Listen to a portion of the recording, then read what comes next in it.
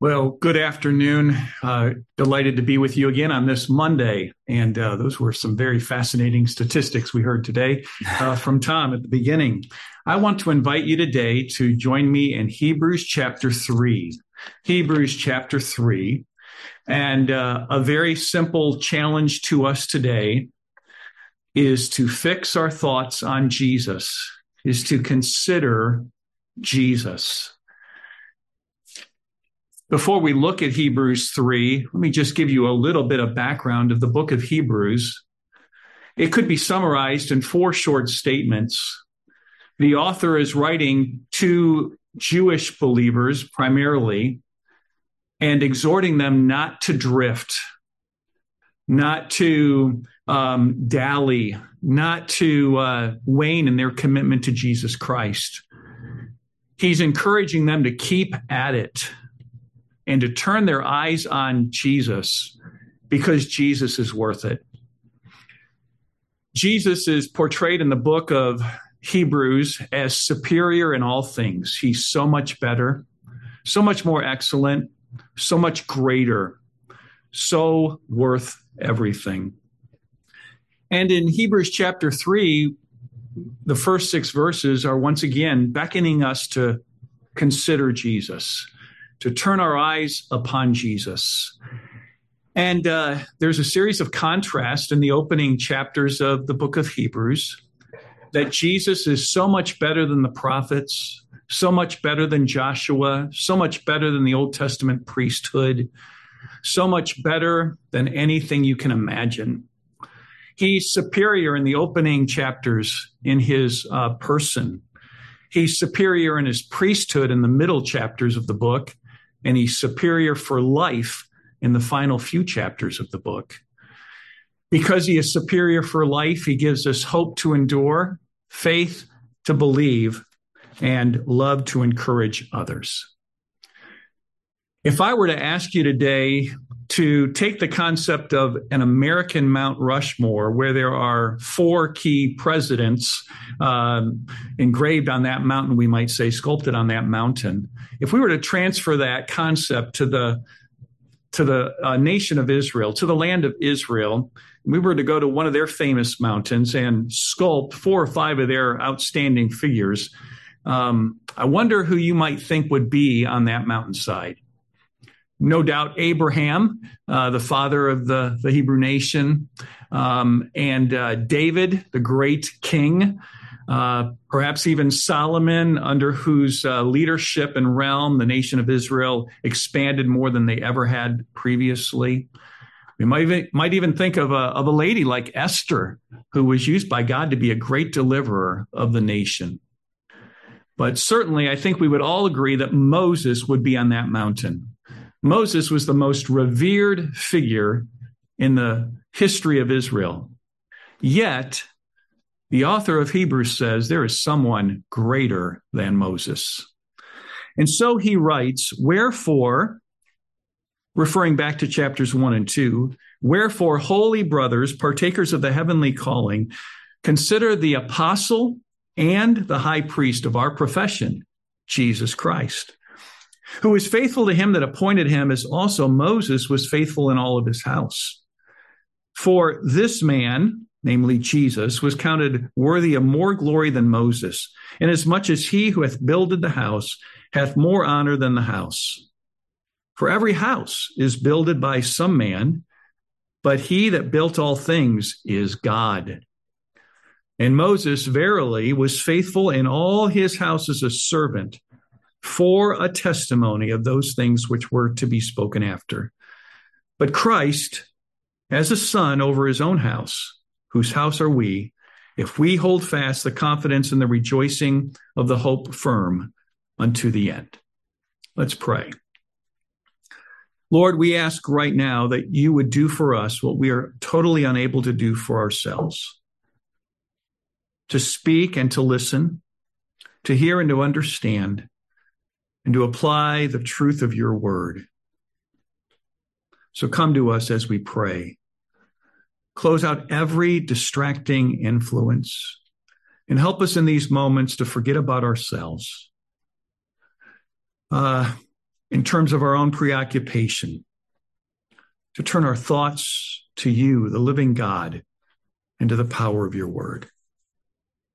We believe that when your word is read and explained, that your voice is heard. So we want to listen to your voice today through the scriptures as inspired by the Spirit. In Jesus' name, amen. So the challenge for this moment is to fix our thoughts on Jesus. The author says, wherefore, holy brethren, wherefore, on the basis of what I've just said. And in chapter 1, verses 1 through 4, Jesus is portrayed as our creator, our sustainer, the heir of all things. He's shown to be the one who is the exact representation of the being of God and the radiance of God's glory. He purged our sins, and now he has sat down on the right hand of the throne of God on high. A sevenfold, incredible description of Jesus. So let's fix our thoughts on Jesus. As we pray in just a moment, we could turn our thoughts to chapter 2, verses 9 through the end of the chapter, where, again, the author points us to about 5 or 6 things about Jesus that we need to remember, even as we pray.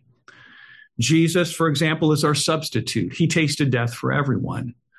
He is our salvation author. He's the founder of our salvation, the author and finisher of our faith, Hebrews 12:2. He's our sanctifier.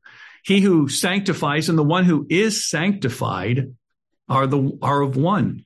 Chapter 2 and verse 10 or 11 says, he's our brother. He's not ashamed to call us his children.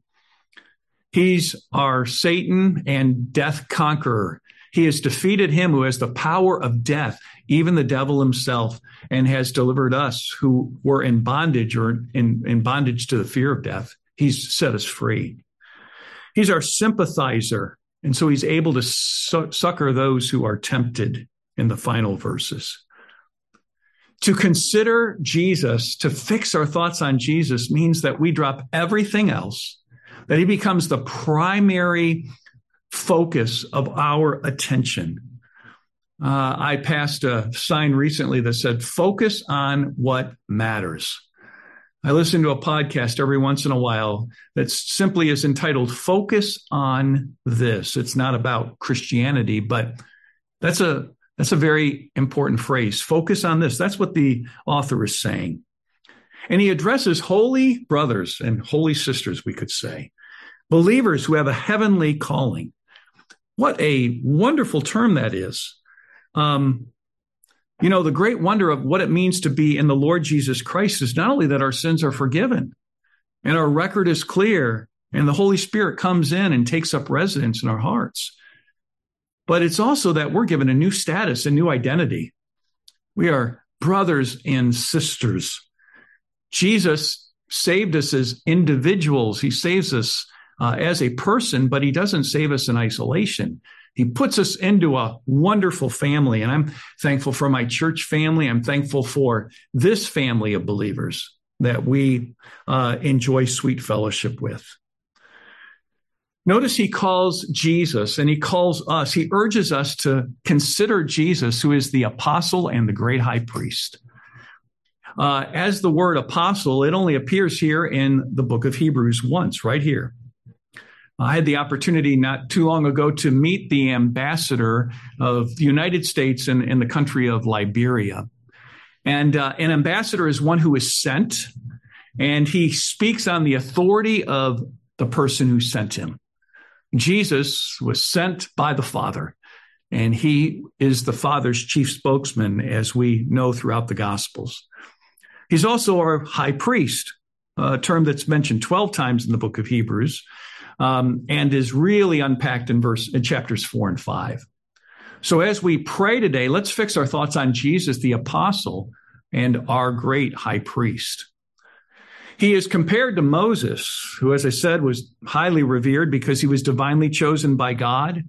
He was their incomparable deliverer who, worked miracles and signs and wonders there through the 12 plagues and more. Israel's greatest prophet, the great lawgiver, the greatest historian probably Israel ever knew, and he was the most humble man. He's described in the scriptures as the meekest man on earth. There was no one like Moses in the Old Testament, but Jesus is far better. So in the next few verses, the author urges us to consider Jesus. And as we pray today, we can consider Jesus in three ways. He's superior in his office. We've already looked at that. He's the great high priest and apostle. He's great in his work. Moses was in the house. Moses was a leader in the house of Old Testament Israel, but Jesus is the builder of the house. And he's superior in his person. So in his office, in his work, and in his person. Moses was a servant, but Jesus is the Son. Moses was faithful. Exodus 35 through 40 mentioned that Moses was faithful 40 times. 40 times. In the last chapter alone, Exodus 40, he's said to be faithful to God 8 times. But Jesus is perfectly faithful in all that he is. And when Moses spoke, he was really pointing and testifying to that which was to come. Jesus said, if you believed Moses, you would believe me. And when Jesus unpacked the Old Testament, he unpacked the law and the prophets, Moses and the prophets, and he showed how all of those pointed to himself. So today, could we focus our prayers today and fix our thoughts and consider Jesus? What does that mean? It means to give attention and, continuous observation, to avoid distractions, not only to master the subject, so to speak, not only think about Jesus, but the significance of Jesus in our life. We're not to focus, as we so often do, on other people or on leaders. When we focus on our leaders, we become disappointed. We're going to get discouraged. We're going to get annoyed because the best of men are men at best. But he says, take dead aim, so to speak. Put all your thoughts on Jesus. Wake up in the morning and the very first thought be, Lord, help me to focus on you today. Help me with all of the myriad of responsibilities I have to fulfill today to remember Jesus. I'm going out into a world and my spiritual equilibrium will be thrown off dramatically if I don't focus on Jesus today. In the sports analogy, you're supposed to keep your eye on the ball. Focus on Jesus. And what does that require? To focus on Jesus, it begins with a desire. I have one deep, supreme desire that I might be like Jesus. One thing I've desired, and that will I seek after, that I may dwell in the temple of the tabernacle of the Lord, in the house of the Lord, that I may behold the beauty of the Lord, Psalm 27. It requires a lot of concentration, a lot. Isaac Newton one time was asked what made him so successful in all of his observations and scientific discoveries and whatnot. And he simply replied, I keep at it. I keep at it. Or we would say we press toward the mark for the prize of the high calling of God in Christ Jesus.